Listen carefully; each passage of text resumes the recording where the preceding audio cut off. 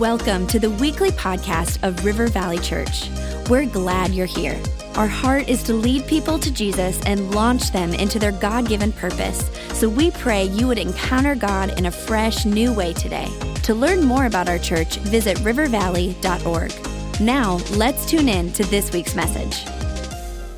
Well, today I'm starting a two-part series called I Didn't Ask for This. And I did this years ago when I had my heart attack. And actually, we did that during a time when Apple Valley campus was under construction, and we were tearing the roof off and expanding, and we were being portable and doing all this, and 1,000 people disappeared from our church. You talk about having anxiety, you know, and all these people were gone, and then the church has grown so much since then that I thought, I want to do this series again. I don't want to miss it. I felt like God did so much in me. I wanted him to do it in our church, and for those of you that are new, I'm going to give you the story and get you up to speed on me having a heart attack back in 2014. So we'll get there in just a minute.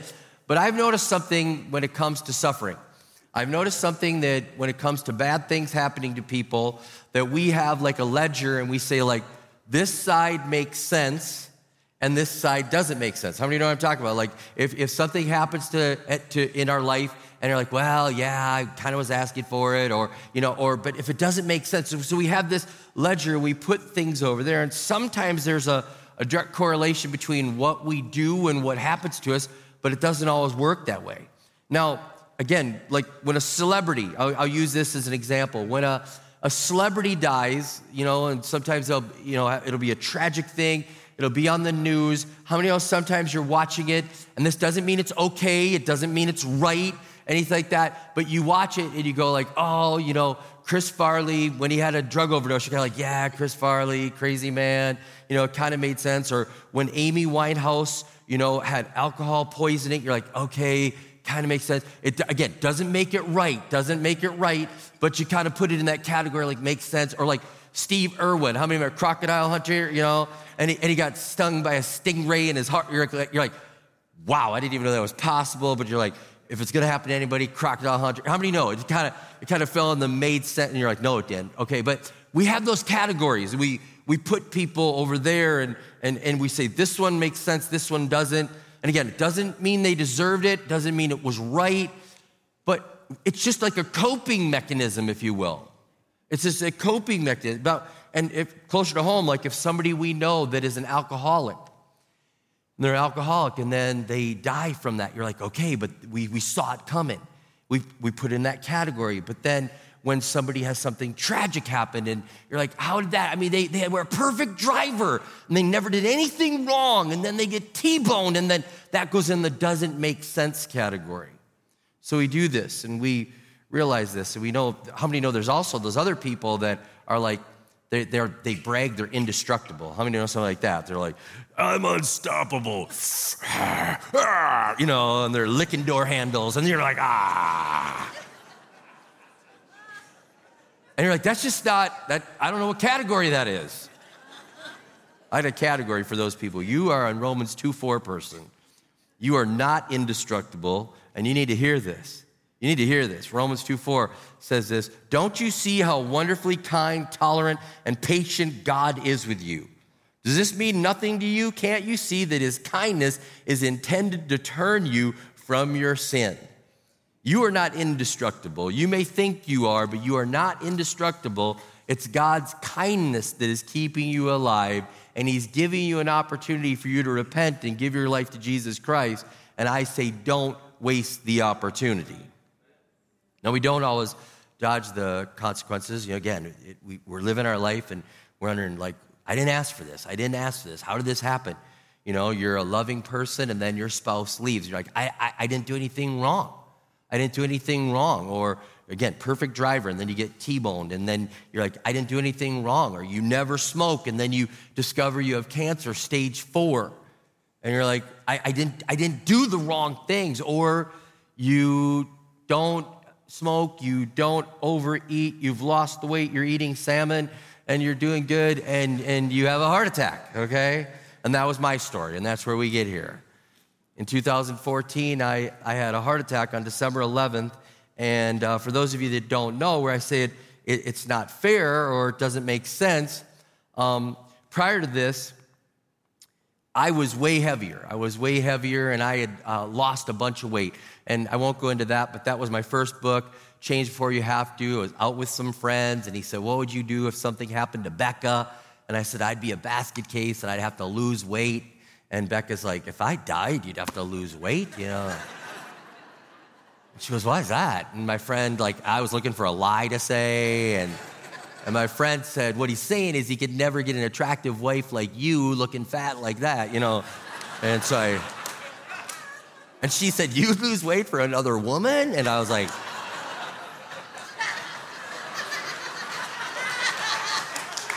I'll lose it for you.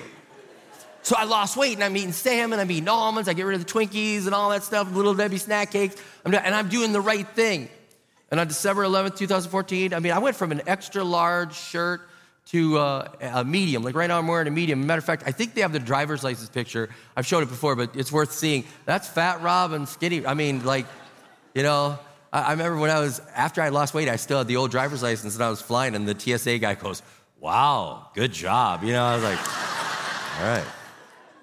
But it's like, Fat Rob, maybe that would have fit, but not medium, salmon-eating, good, healthy Rob. It didn't make sense. And on December 11th, I woke up that morning early, and I was working out, and I remember telling Becca I was going to get up early, work out, and then I was going to the airport. I was flying off, and I was going to meet with my publisher. And as I'm working out, I was doing the Insanity video. I'm doing the high knees, all right, I'm doing the Insanity, and all of a sudden, it felt like a spring broke in my body. And I just started to sweat profusely. And I'm like, what in the world has just happened?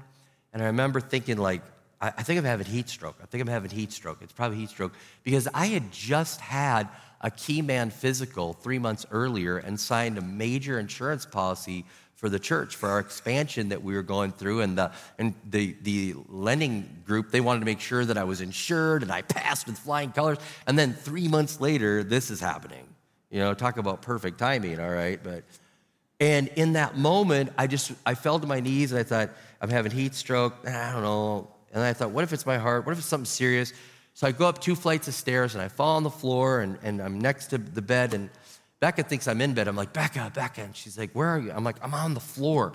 I'm just sweating. And I said, I think I'm having heat stroke. I don't know what's wrong. It felt like a spring exploded in me. And she's like, you want to call 911? And I was like, I don't know. How many know, guys, we're idiots. We're idiots. I'm assessing. I'm writhing on the floor, sweat. And I'm like, I don't know. Is it worthy of 911?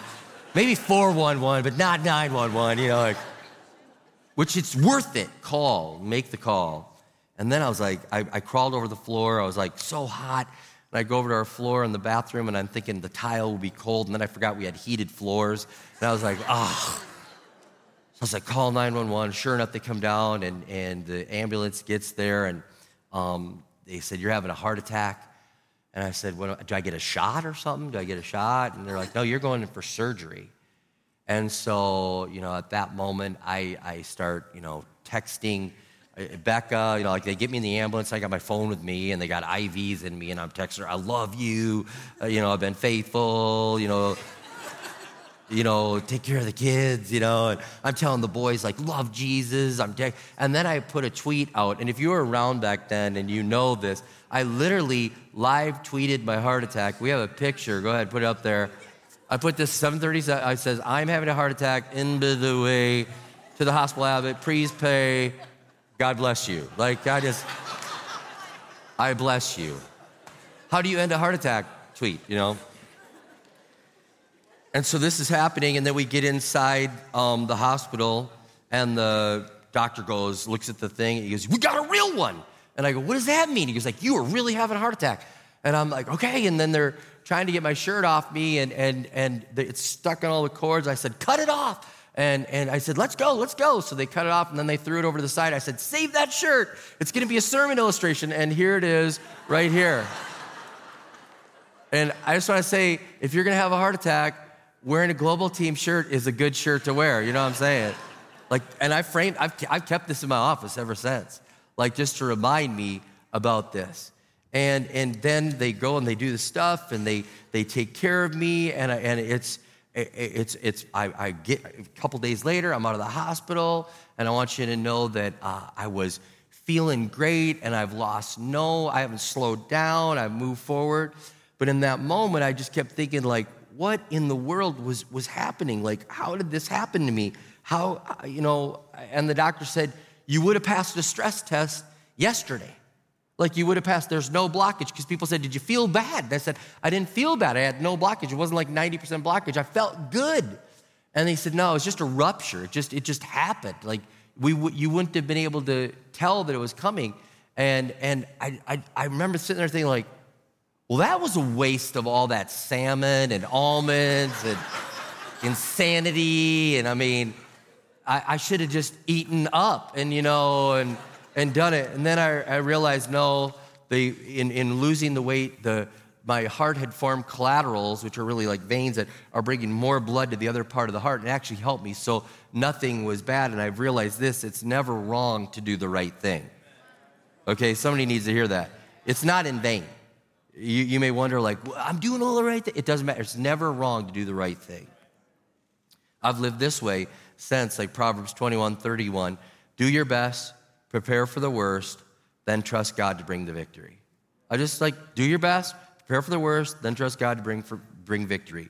So after the heart attack, I got stuck in the why, and that's where we're going with this. There's a long setup to get here, but I got stuck in the why.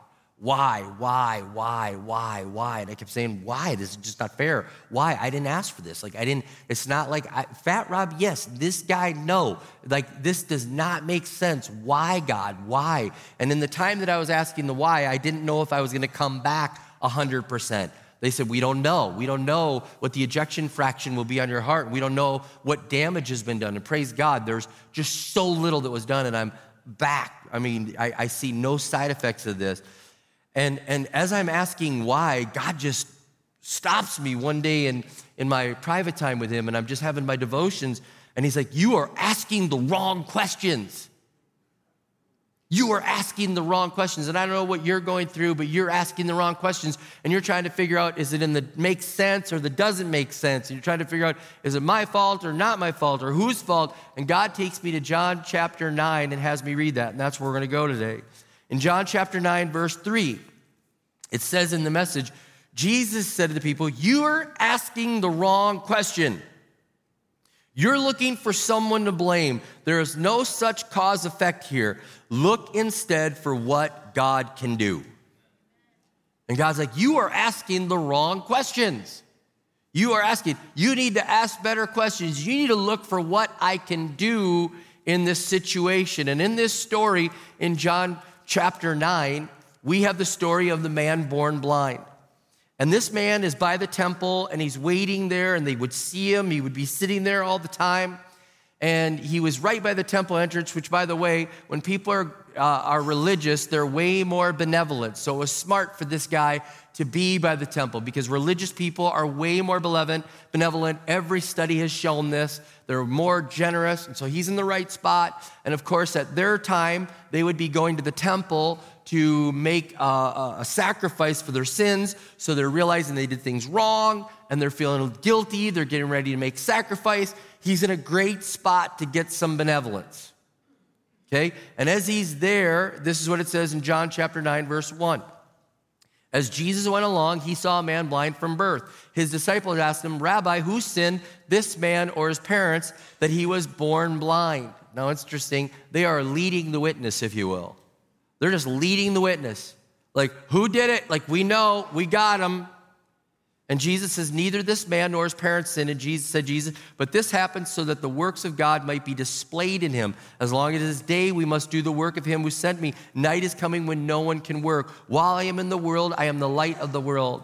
After saying this, he spit on the ground, made some mud with the saliva, and put it on the man's eyes.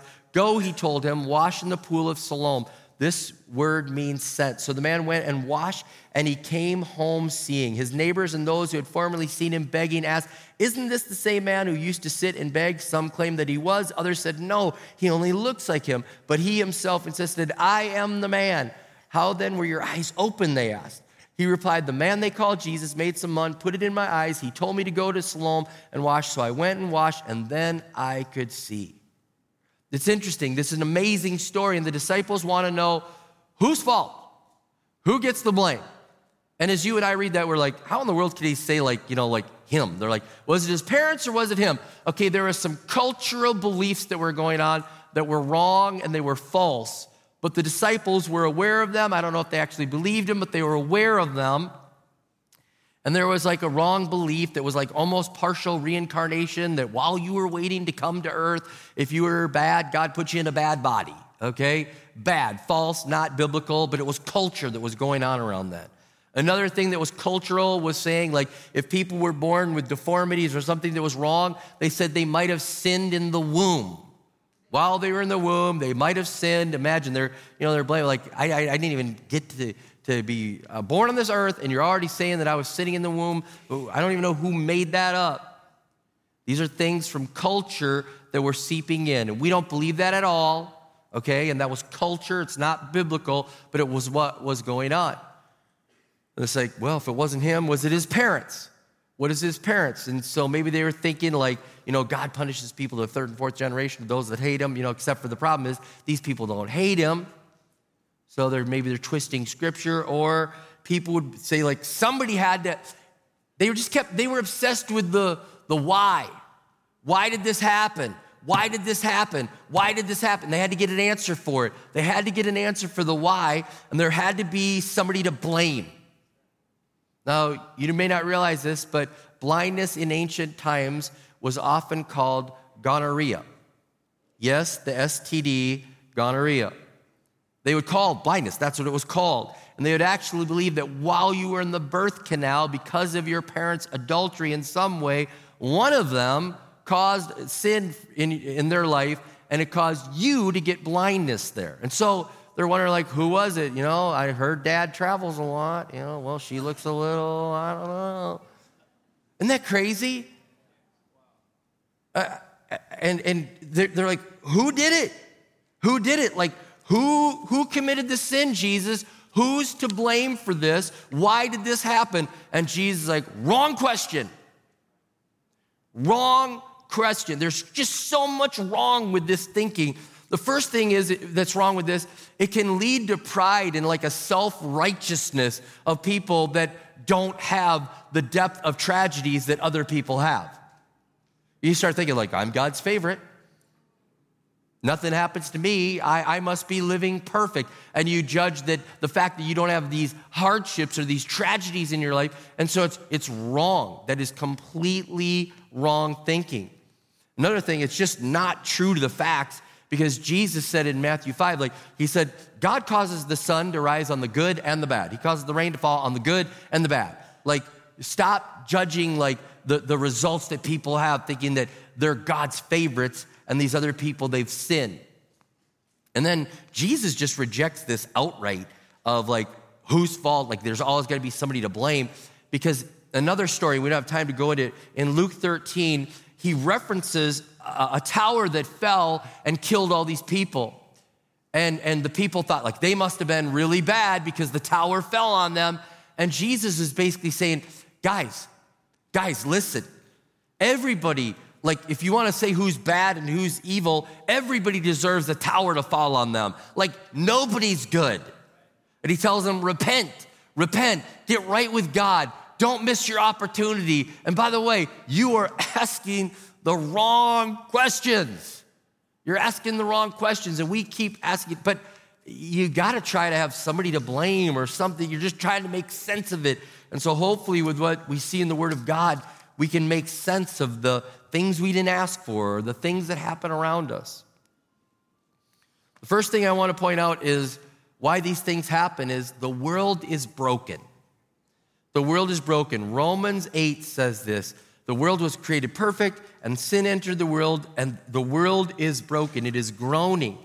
This is what Paul says. He says, I consider that our present sufferings are not worth comparing with the glory that will be revealed in us. For the creation waits in eager expectation for the children of God to be revealed. For the creation was subjected to frustration, not by its own choice, but by the will of the one who subjected it in hope. that the creation itself will be liberated from its bondage to decay and brought into the freedom and glory of the children of God. We know that the whole creation has been groaning, as in the pains of childbirth, right up to the present time. When sin entered this world, the world became broken, and the world is groaning. And until God fixes it, there's just a broken world that we live in. And part of the reason why things that happen to us are just the fact that this world is broken. We didn't do anything wrong. We didn't ask for it. It's just broken. Another thing, a reason why things happen in our life, and again, we want to figure out why, but other people's sin affects us. It affects us. And so their sin affects us. You say, well, how does that happen? Well, imagine a drunk driver runs into someone and takes life. This person didn't do anything wrong, but this person, their sin caused great upheaval into their life. I think about Hal Donaldson with Convoy of Hope. Their whole world was changed upside down when a drunk driver ran into his mom and dad. And here they are, 3 boys, wondering where they're going to live and what's going to happen. And a family at church said, we'll take them in a mobile home and raise those boys, and just said, all right, we'll take you in. Come on, be a part of this. And then from there, he goes and starts Convoy of Hope. And now they're doing like hundreds of millions of dollars of food and good and care for the people that are suffering. They didn't do anything wrong. It was sin of somebody else that did it. I mean, think about like a parent that abuses a child. The child doesn't do anything wrong. And a parent that's supposed to be protecting them, their dad is supposed to be their hero, and then they abuse them, and then it sends them down a road and a trajectory, and it sends them down in a anger and a hatred, and all of a sudden, next thing you know, their whole life is spinning up. But they didn't do it. The hero actually, and so other people's sin affects us. Along with that, just other people's humanity. Like when I asked my doctor, I was like, why did this happen? Why did it happen? He's like, it's in your DNA. So it's just your body. It's just the way you process cholesterol and the way, it's just in your body. And I was like, oh, great. Thanks, Mom and Dad. I was like, thank you. By the way, I think it's ridiculous when these people are like, I'm suing my mom and dad. I mean, I'm like, thank God for life. Thank God that they brought me into this world. Thank God. I got other things beyond. I was born with a caved-in chest. They could have said, your baby has a caved-in chest. Do you want to have this baby? Thank God they had me, okay? But in my DNA, I didn't do anything wrong. Just in my DNA, just in the makeup of my body. Society gets us into bad things. I think about this, okay, we've just come through COVID. Is that made in a lab? And we're all being suffering, and all the people that we know that lost their lives and all these different things that happened and the chaos that ensued in this world. People are like, I didn't ask for this. I didn't sign up for this. I didn't sign up for a mad scientist doing gain of function or whatever, if that's where it came from. It's like, are you kidding me? Or let's make it more simple, less controversial, but okay. You take these countries that are impoverished, and you're thinking, somebody needs to help them. What we don't realize, many cases, their leaders have all the money in the world to help them. There's food sitting in the ports, in ships, waiting to feed the people, but until the ruler gets their cut, until they get their take on it, they'd rather have their people starve to death than have the food make it to them. So these people are like, what did I do wrong that I'm starving? You didn't do anything wrong. You just got a bad leader that's trying to get their cut for their helicopter or their jet or whatever. And so we see these things, and we're trying to figure out, where do we blame it? There's all sorts of possibilities. Even just this fallen natural world, remember, it's broken. Hurricanes, tsunamis, earthquakes, all these things are happening because this world is just broken. It's just broken. And by the way, please, I beg of you, whenever there's a natural tragedy, do not be like, see, the hurricane hit New Orleans because God hates New Orleans. Don't you dare do that. A hurricane hit New Orleans because it's in Louisiana. It's right on the Gulf, and that's where warm water is. And, all right? I know a lot of amazing people that love God in New Orleans, okay? And there's just natural things that happen because the world is broken. Here's one that we don't like. Sometimes the things happen. Why, God, why? It's our own fault. We don't like that one. smoking 2 packs a day, and all of a sudden you're like, why? Lung cancer, what? Well, 2 packs a day. And I love what Proverbs 19:3 says. People ruin their lives by their own stupidity, so why does God always get blamed? Some of you need to memorize that one. And you're doing those things, and so we have all these things. Whose fault? Why? So as we move forward in this, and we're trying to figure out, because we don't want to be stuck in the why. We want to get out of there. Let's move out of the why, and let's start moving towards the better questions, because now we know there's we can't figure out why all the time. Sometimes we can, but not always. There's just all these other factors that are there. So the first thing I would say is to the church, stop trying to assign blame. You're trying to assign blame, and you're trying to say, it's got to be this, or it's got to be that, or it's got to be this. Like being totally transparent. When we found out years ago that Connor had autism, I'm like, I wonder whose fault. Is it my fault? It was my genes. It was her genes. Stop. Stop trying to assign blame. Stop trying to, is it sit? Stop. Because I've noticed this, that we start judging people, and we see their situation, and we assign blame, I bet it's this. And what we have is we have cognitive bias. And when we like somebody, we give them the benefit of the doubt. And when we don't like somebody, we judge them harsh. We're supposed to like and love everybody, okay? So let's start giving everybody the benefit of the doubt, okay? So we're going to stop trying to assign blame. And we're just going to say, God, in this pain, we're going to stop assigning blame, and we're going to just move forward. We're going to move forward. In the midst of your pain, in the midst of wonder, okay, I'm not going to assign blame. You're looking at the situation you're in. You got to realize this, all suffering will end someday. All suffering has a expiration date. Heart disease, I will outlast heart disease, because when I get to heaven, no heart disease, okay? So it has an expiration date. Won't have to take my statin, won't have to take my full-size aspirin every day, won't have to do that stuff. Don't have, I will outlive it in eternity, but all the pain has an expiration date. Revelation 21:4, he will wipe away every tear from their eyes. There'll be no more death or mourning or crying or pain, for the old order of things is passed away. Every time I take my pills, I'm I will outlast you. You have an expiration date. I'm living above this in Jesus' name. Another thing, God can use the bad to bring good. And I want to talk about that next week. I'm going to spend quite a bit of time next week talking about God can take the bad and bring about good. So in the midst of that, you're wondering, how in the world can he do that? Back to that story. Remember in verse 3, neither this man nor his parents said Jesus, but this happened so that the works of God might be displayed in him. The works of God are being displayed in us when we're going through the things we didn't ask for. We're going through things why? And God's I will display my works in you. I've learned this, that there isn't just a matchup. It just doesn't, but God takes it, and only God can take it and say, I'm going to make good come out of that mess.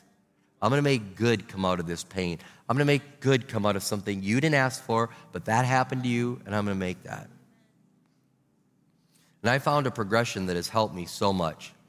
This progression is this, whenever we're facing something that we didn't ask for, you say what? What in the world? And then you go to why? Why? And it's usually followed up by, why me? And then you got to leave that, whose fault? Why? Who? And you got all these thoughts, and you got to leave it and go, okay, God, what's this for? What's this for? What do you want to do in this? What's this for? And then I've even added another part to what for. I'm starting to live this way. What forward? What forward? Like instead of like why, I'm saying what's for? What forward? Where do we go with this? How does this fit into your big picture? How does this fit into what you want to do? And what part do I get to play in this? What forward? I want to move that way. And I just want us to live differently. I want us to live differently knowing that I didn't ask for this. And I know that there's a lot of, it would be easy living a comfortable life to start getting judgmental towards people and say, you know why they're in that ditch? Because of this. You know why they're in that drug rehab? Because of this. You know why they're in that prison? Because of this. You know why? And we can assign blame all over. I don't think God's asked us to assign blame and try to figure out who's at fault. I think he said, will you be the type of people that will help people move forward? Will you be the type of people that will say, doesn't matter how you got in the ditch, we're going to lift you out. Doesn't matter how you got in there, we're going to lift you out. Doesn't matter, we are going to help you move forward. I don't know how you got in there, but I know who you can get to get you out of there. And his name is Jesus. And he can get you out of there. And so for me, it developed a greater level of compassion, and I'm praying for our church for this too, that it would develop a greater level of compassion, because I could get judgmental towards people. I was really good at figuring out who's to blame and how they got there and and God's like, stop that. Stop doing this and start doing this. Start doing this and saying, hey, let's go forward. Let's go forward. So I'm praying that God could be glorified in your pain and your suffering and whatever else is going on, things that you did not ask for. I'm praying whether you did ask for it, doesn't matter. We want to be like this. And we want to say, man, let's move forward. Let's move forward in the grace of God. Let's move forward and glorify God in the situations that we find ourselves in, that our relatives are, that our neighbors are, that our coworkers are. Let's just keep trying to move them forward and let them know who can get them out of that ditch. How you got there? Let's get them out of that ditch.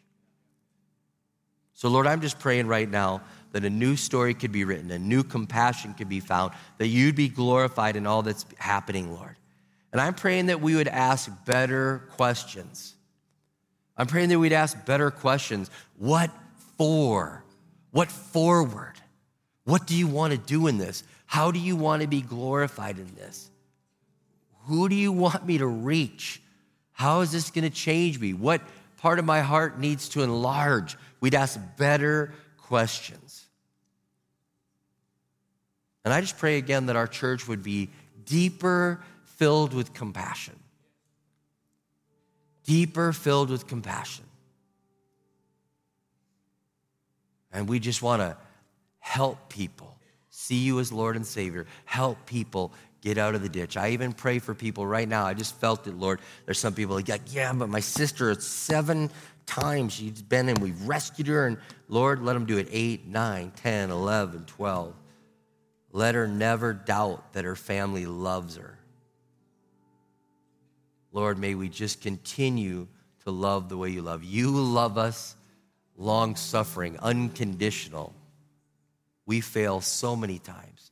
And God, you still love us. So God, help us to love that way.